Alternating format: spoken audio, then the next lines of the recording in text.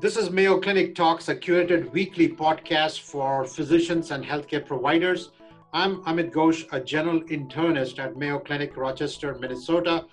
Today's topic for discussion is going to be on the COVID-19 vaccine rollout. Today, we are joined by Professor Gregory Poland from the Division of General Internal Medicine. Dr. Poland is the Mary Lowell Leary Emeritus Professor of Medicine, Infectious Disease, and Molecular Pharmacology and Experimental Therapeutics. He is a distinguished investigator of the Mayo Clinic. He's a director of the Mayo Vaccine Program and editor-in-chief of Vaccine. I would include his website at the end of the podcast. So please join me in welcoming Dr. Poland. Thank you.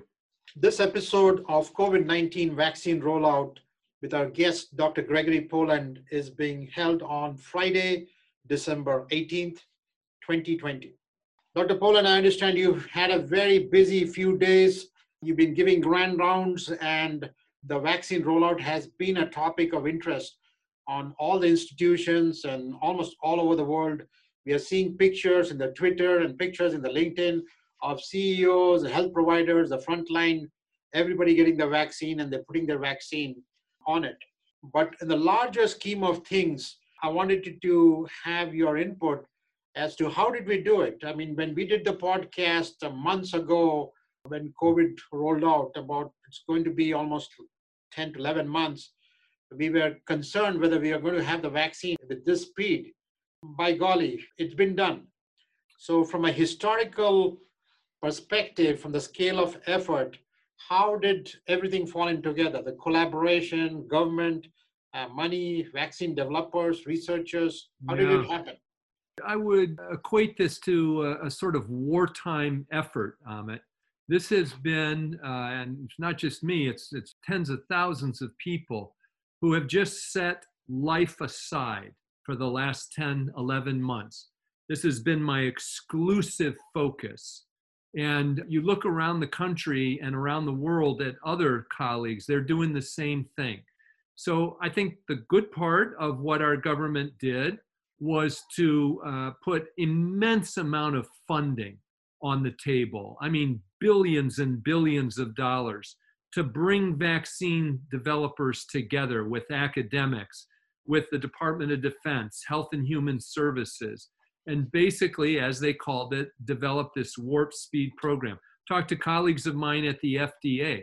They're working 14-hour days too, just like us. So you cut a lot of red tape and a lot of slowness of the system that would be true at any other normal time. This has just been an all-out galvanizing effort, and it has paid off. Inside of 8-9 months, we were already testing vaccine candidates in humans.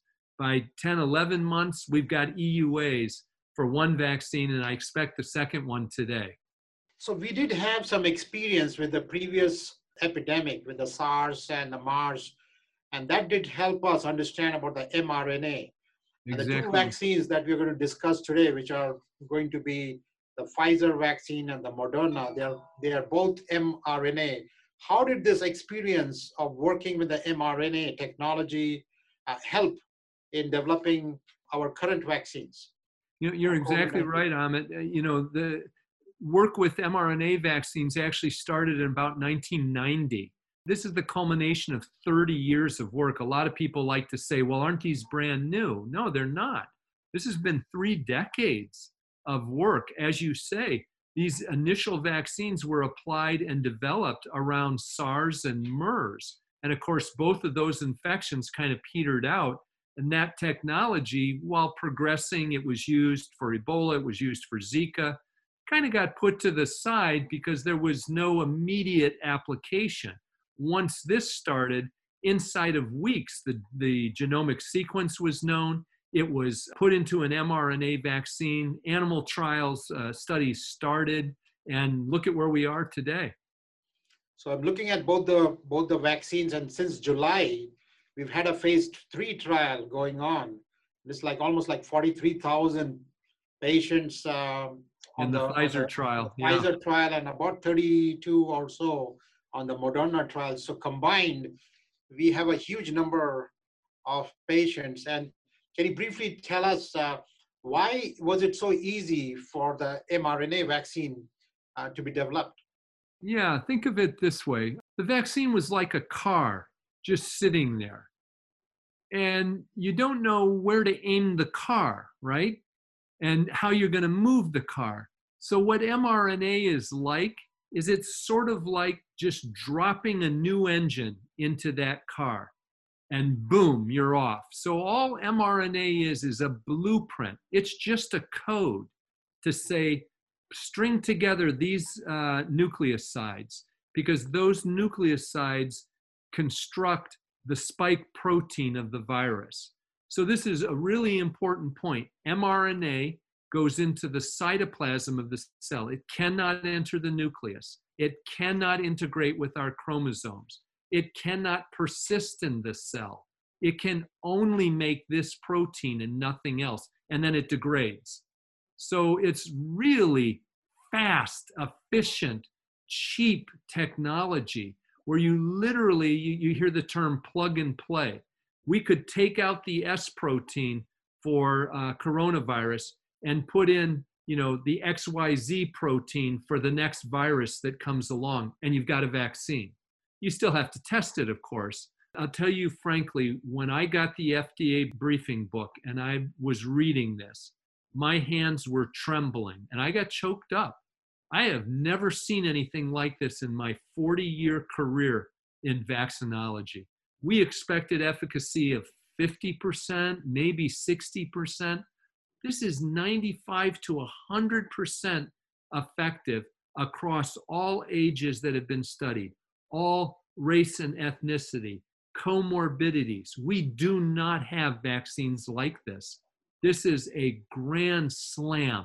I think the only questions that remain from a practical point of view are how long will the efficacy last, and some nascent questions around the safety, allergy, hypersensitivity point of view, which I know you're going to ask me because you know the data. So you use the car analogy, and so the mRNA is the passenger or the driver, and the car is the liposome, Yeah. the platform, which is we are putting in. I wanted you to specify. I wanted to hear from you. It does not enter the nucleus. It cannot.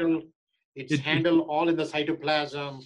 Right. It does not have the attribute. Now, DNA vaccines, a DNA molecule could get into the nucleus. Never been observed with a DNA vaccine, but mRNA does not have the attributes that you must have to enter through into the nucleus where the chromosomes are. So the other important thing which you said was across the age, across different genders, whether you're diabetic or a non-diabetic, whether you have hypertension, whether you have any chronic illness, in and out, it's like a slam dunk. When I'm looking at the data, it's 90 plus efficacy for across. So it's an amazing vaccine. And usually the FDA does, what is it? Efficacy is like 50% was the bottom line. That's what we kind of were prepared for, is that we would see something 50, 60, 70%. FDA even said in their initial guidance, we would license a vaccine in the context of this pandemic if the efficacy reached 50%, with the lower bound even being 30%. Yeah, I'm looking at age 16 to 64, obese, non-obese, doesn't matter. Doesn't matter. Before I ask you about some of the side effects which have come up, which have not changed, whether you receive the vaccine or not, which I heard about is the Bell's palsy. There are a few cases in the Moderna group where they developed Bell's palsy, and also in the Pfizer vaccine. But out of like 43,000, or out of 43 and 32, a total of 75,000, there were a handful of cases. Yeah, 7. That could have happened like just by chance. So we expect that there would be about 15 to 30 cases per 100,000 people. This is about 75,000, and there have been 7 cases. So this is something that I think is hard for lay people to think through. Everything we do in life has risk, but you balance the benefit with the risk in order to make a decision. So people hear this. I have friends ask me who are not in the medical field, what does this mean? 7 Bell's palsy. What does this mean? 4 anaphylactic reactions. And you have to step back and you say, how many occur just normally, baseline? And it turns out those numbers are higher than what we're seeing in the study. Why would that be? Because generally speaking, the people who enter studies are people who are very attuned to their health, who tend to take good care of themselves. So it's not surprising to me that that would be the case. But if you see the other side of the risk, when 95% are being prevented, and this could be anything from mild illness to getting the ICU, getting a vascular problem, or getting your leg amputated, or ending up in a ventilator with your lung completely shut. And it's preventing all of that, as opposed to very, very tiny risk of having some complication which is manageable, like a Bell's palsy, which is very manageable. There's so much good treatment. So, in fact, Amit, it's interesting. At the FDA meeting yesterday, there was a gastroenterologist from New York who spoke. He got COVID. He spent a month in the ICU. He survived, but he has bad pulmonary fibrosis. He lost feeling in his feet. He developed atrial arrhythmias. He can't work. And you think about, would I trade a 0.000 something % risk of getting the vaccine against that? Anytime. Something which is not even talked about is now the post-COVID syndrome, which we are seeing in 10% of cases, which is massive fatigue, memory impairment, 10% of the millions of patients. I mean, it's rolling out, and that we're going to see coming up. So hopefully this 95% population, which will be protected, will not have to deal with it. I agree. Another thing which I have tried to look at, and I saw the Moderna data, and maybe you can clarify, is the transmission of asymptomatic transmission of COVID viruses. Does the vaccine prevent, between the first vaccine and the second vaccine, people who have taken the vaccine, do they get less asymptomatic carrier state? This was one of the topics. You're spot on in asking the question, very insightful. This was one of the topic areas that was discussed in both of the FDA meetings. The data is not clear yet.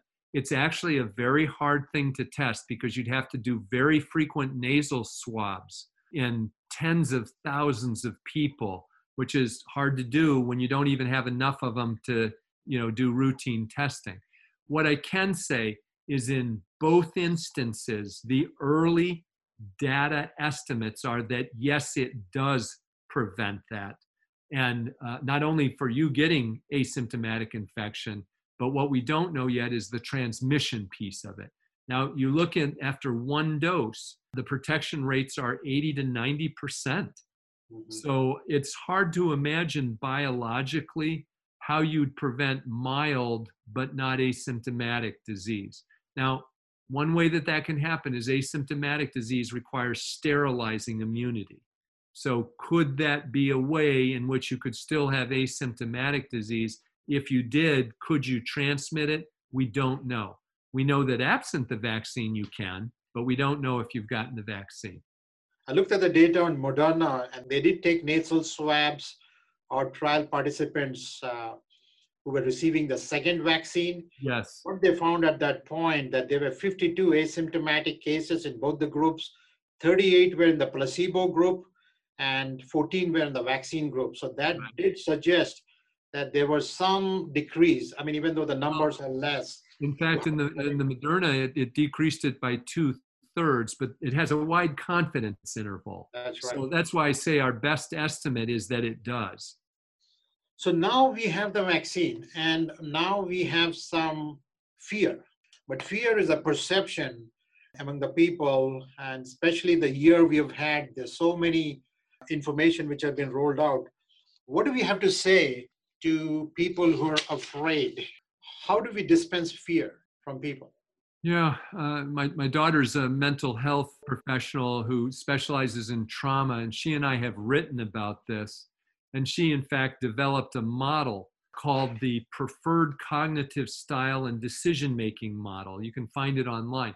And I think it's very useful for healthcare providers. What her model says is you have to figure out the preferred cognitive style of the patient in front of you and adapt your education style to the needs of that patient, something we don't do very well oftentimes.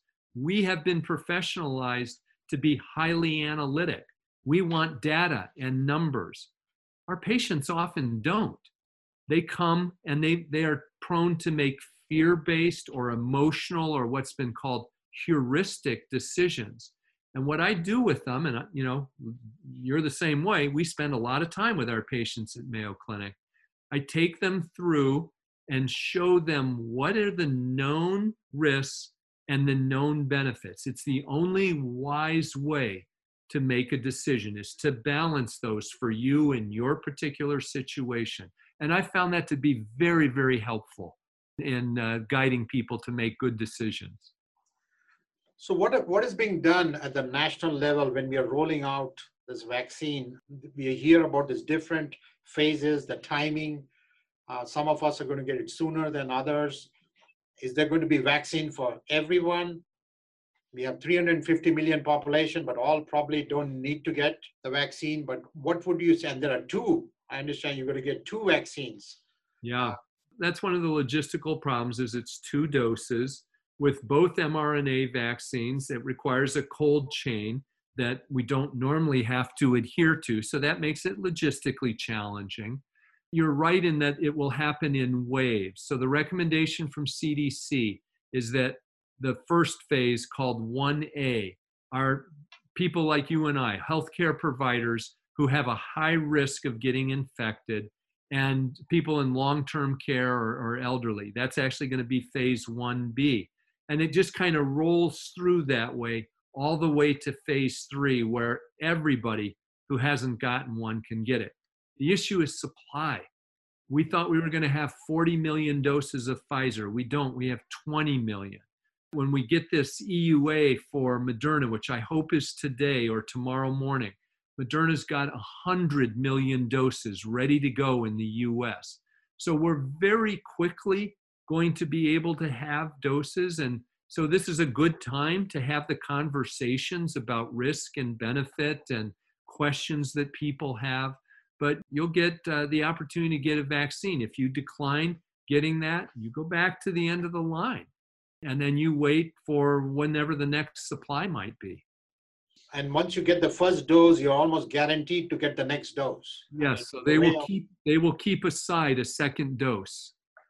But given the difference of the storage between Moderna and Pfizer, that would really create a bit of a issue, because looks like Pfizer can only be stored in the most prestigious institutions and minus 75. Yeah.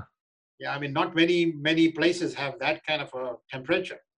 You know, that's a temperature requirement colder than Antarctica, just to put it into perspective. Right.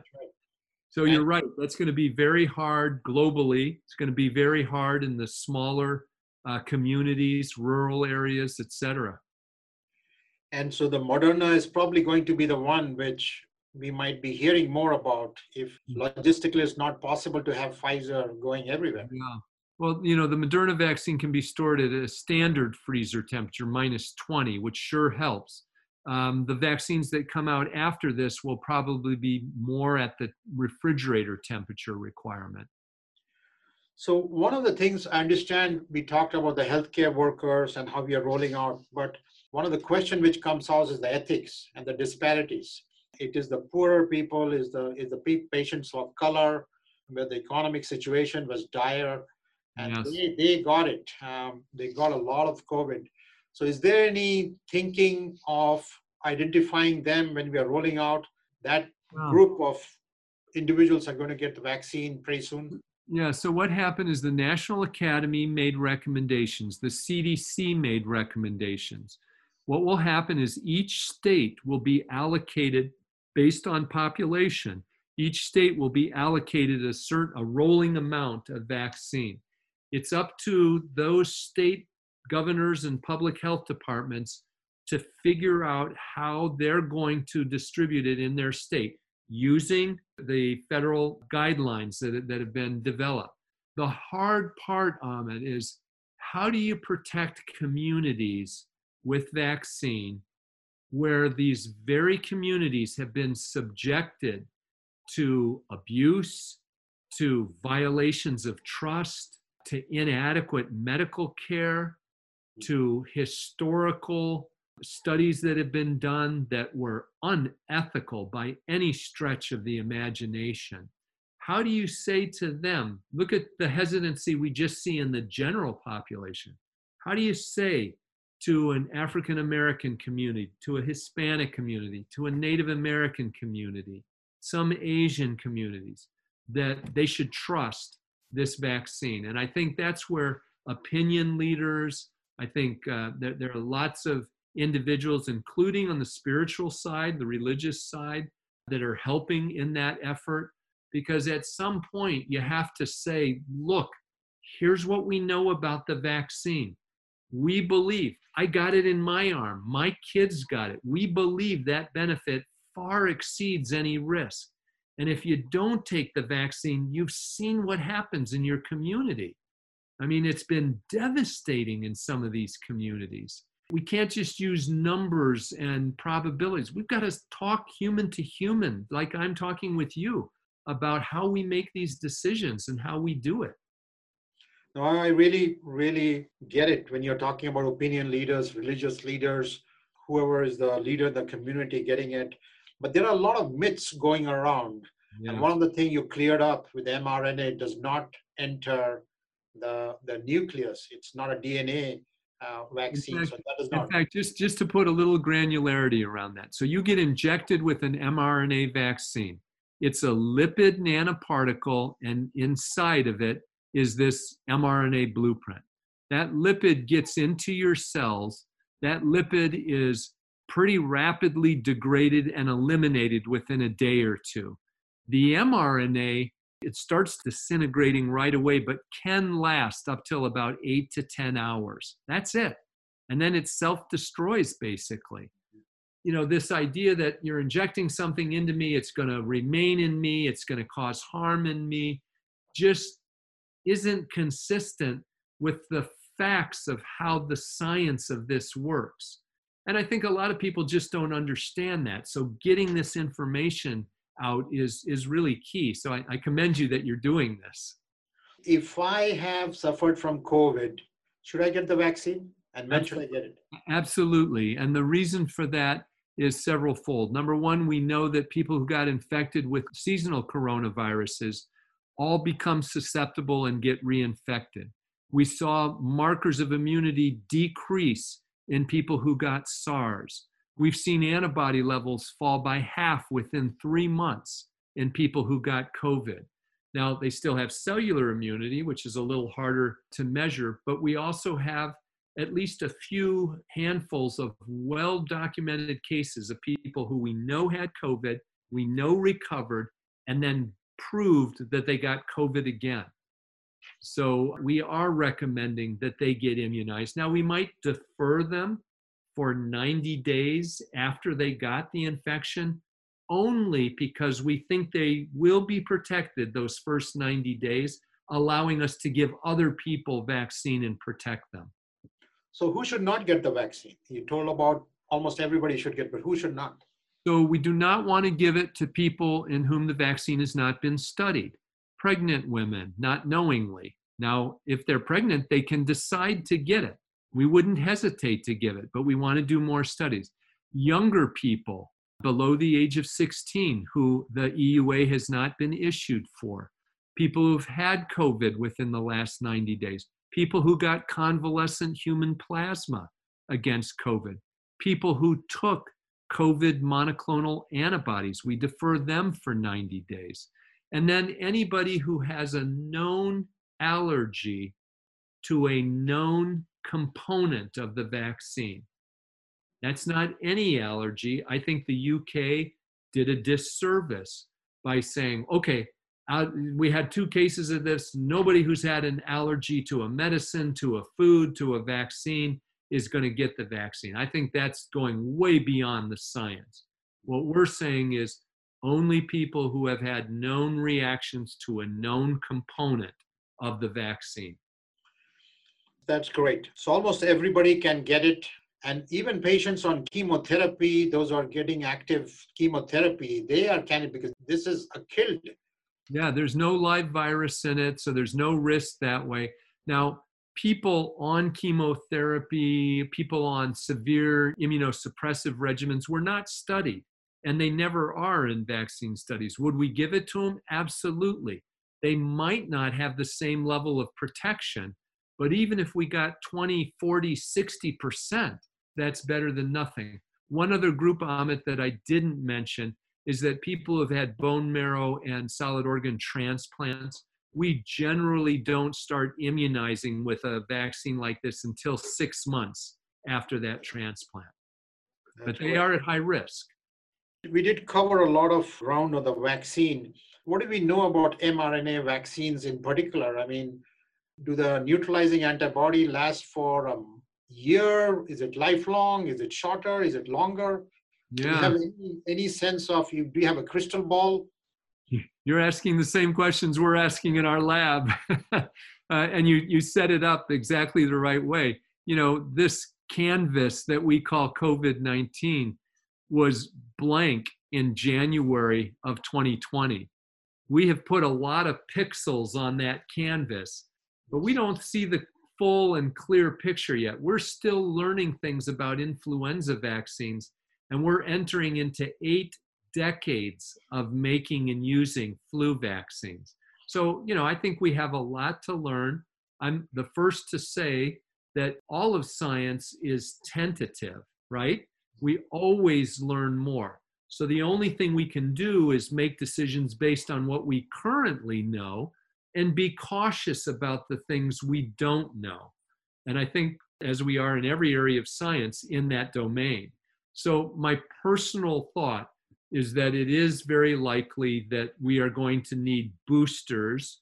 I don't know how often, and it may be different for different groups. For example, older guys like myself, maybe I'll need it every year.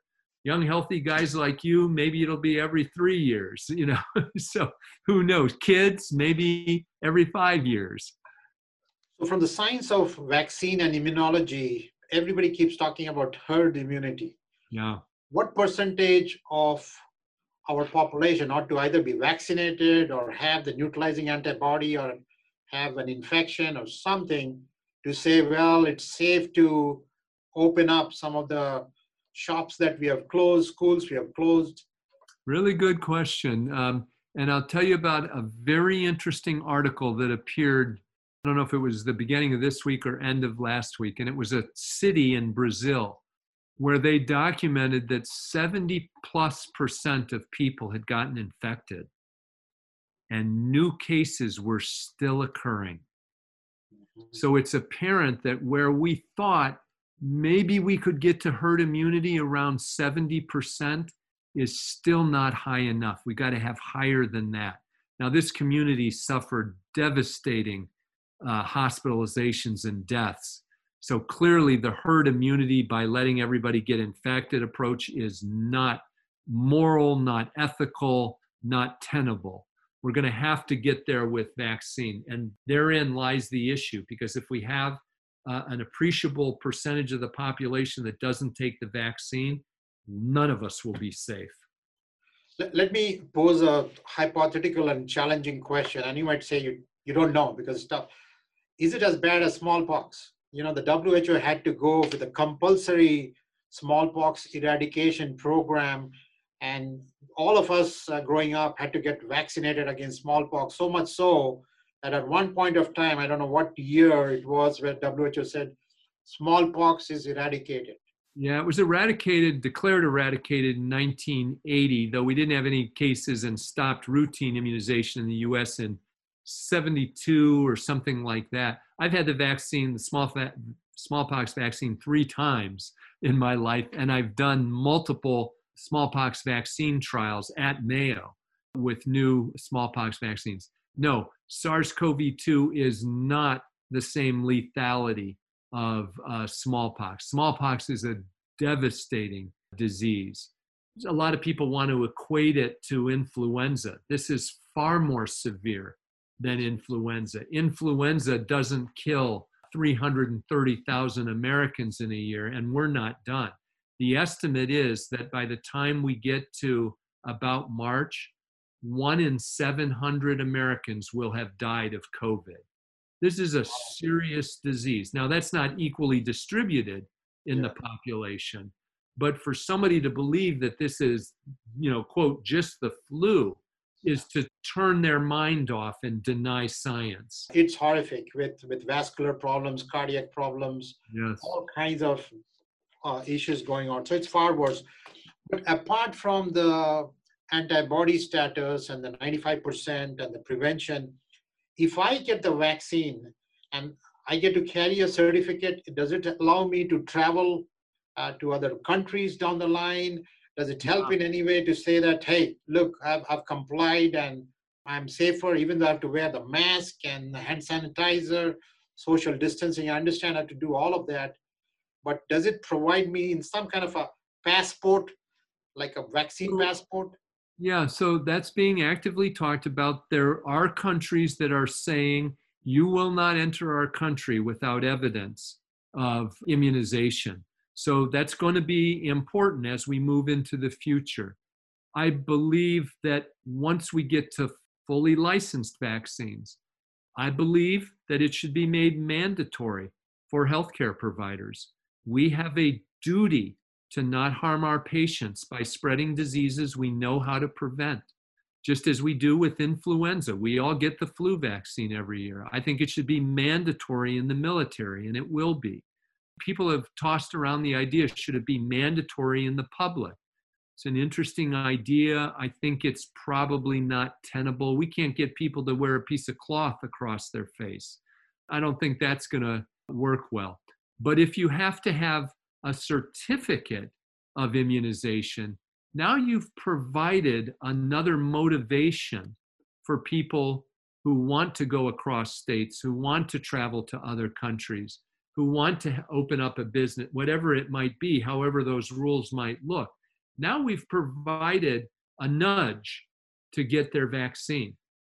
For some countries like, Africa and all that, you get a yellow fever vaccine if you have to get there. You don't need it for any other countries, but that's mandatory.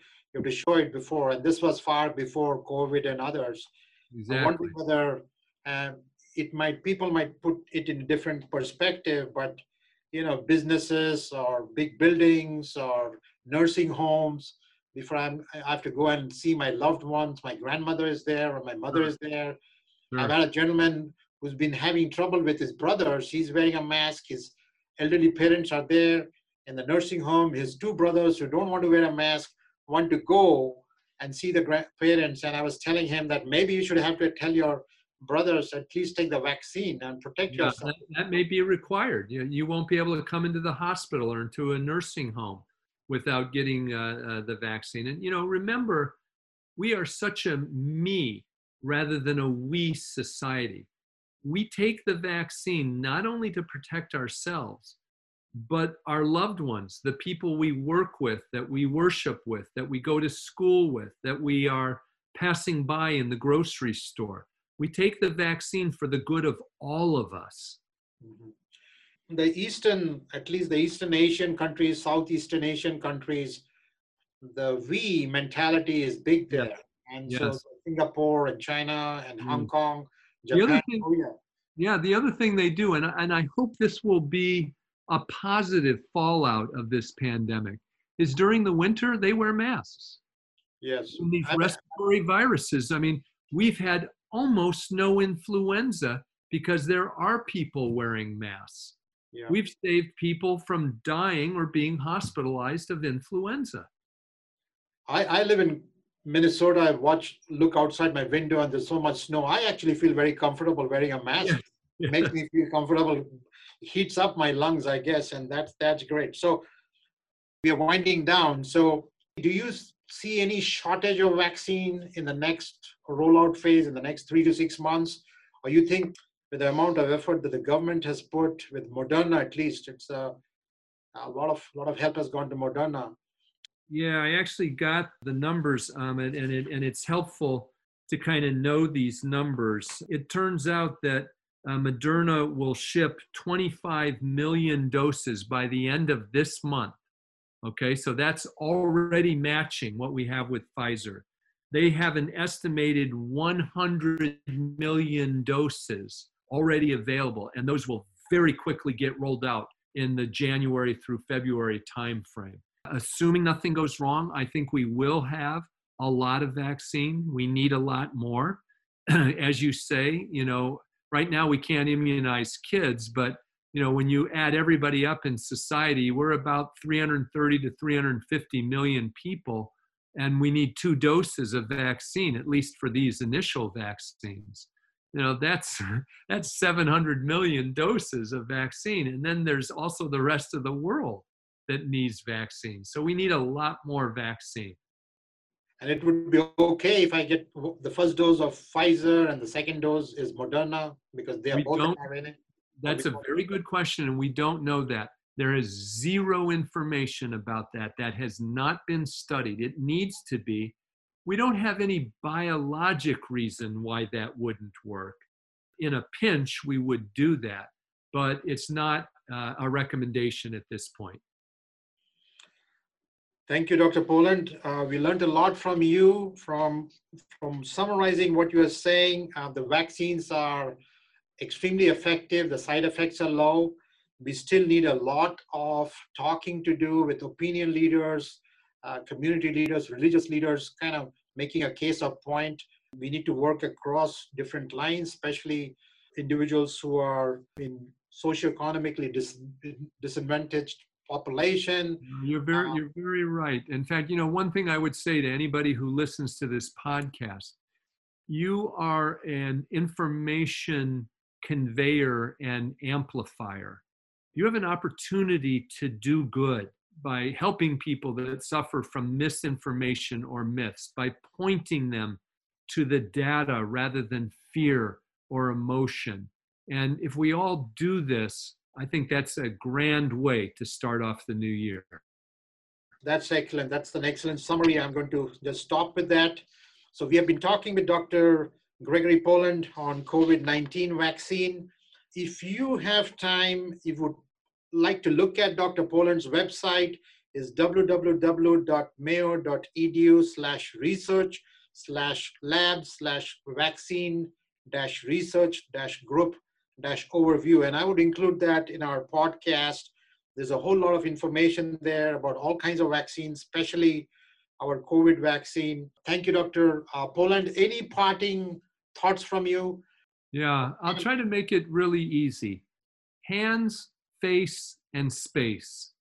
We're going to need to do this, even with the rollout of vaccine, until we know how long immunity lasts and until as many people as we can immunize get the vaccine. So wear a proper mask properly, keep physical distance, wash your hands, and get the vaccine. There is nothing to dissuade me from getting it, from recommending it to my family. There is, at worst, very teeny levels of any kind of safety concern, but huge benefits. And that risk-benefit ratio is enough to make me say, please, please get this vaccine. Any of them that you can get, and protect yourself, your family, and your community. Thank you, Dr. Poland. With that, we end today's podcast. If you have enjoyed the Mayo Clinic podcast, please subscribe. Stay healthy. Wish you a very happy Christmas and Merry holidays. Stay safe during the holidays, and we'll get back to you next week. Like I always say, think positive, test negative.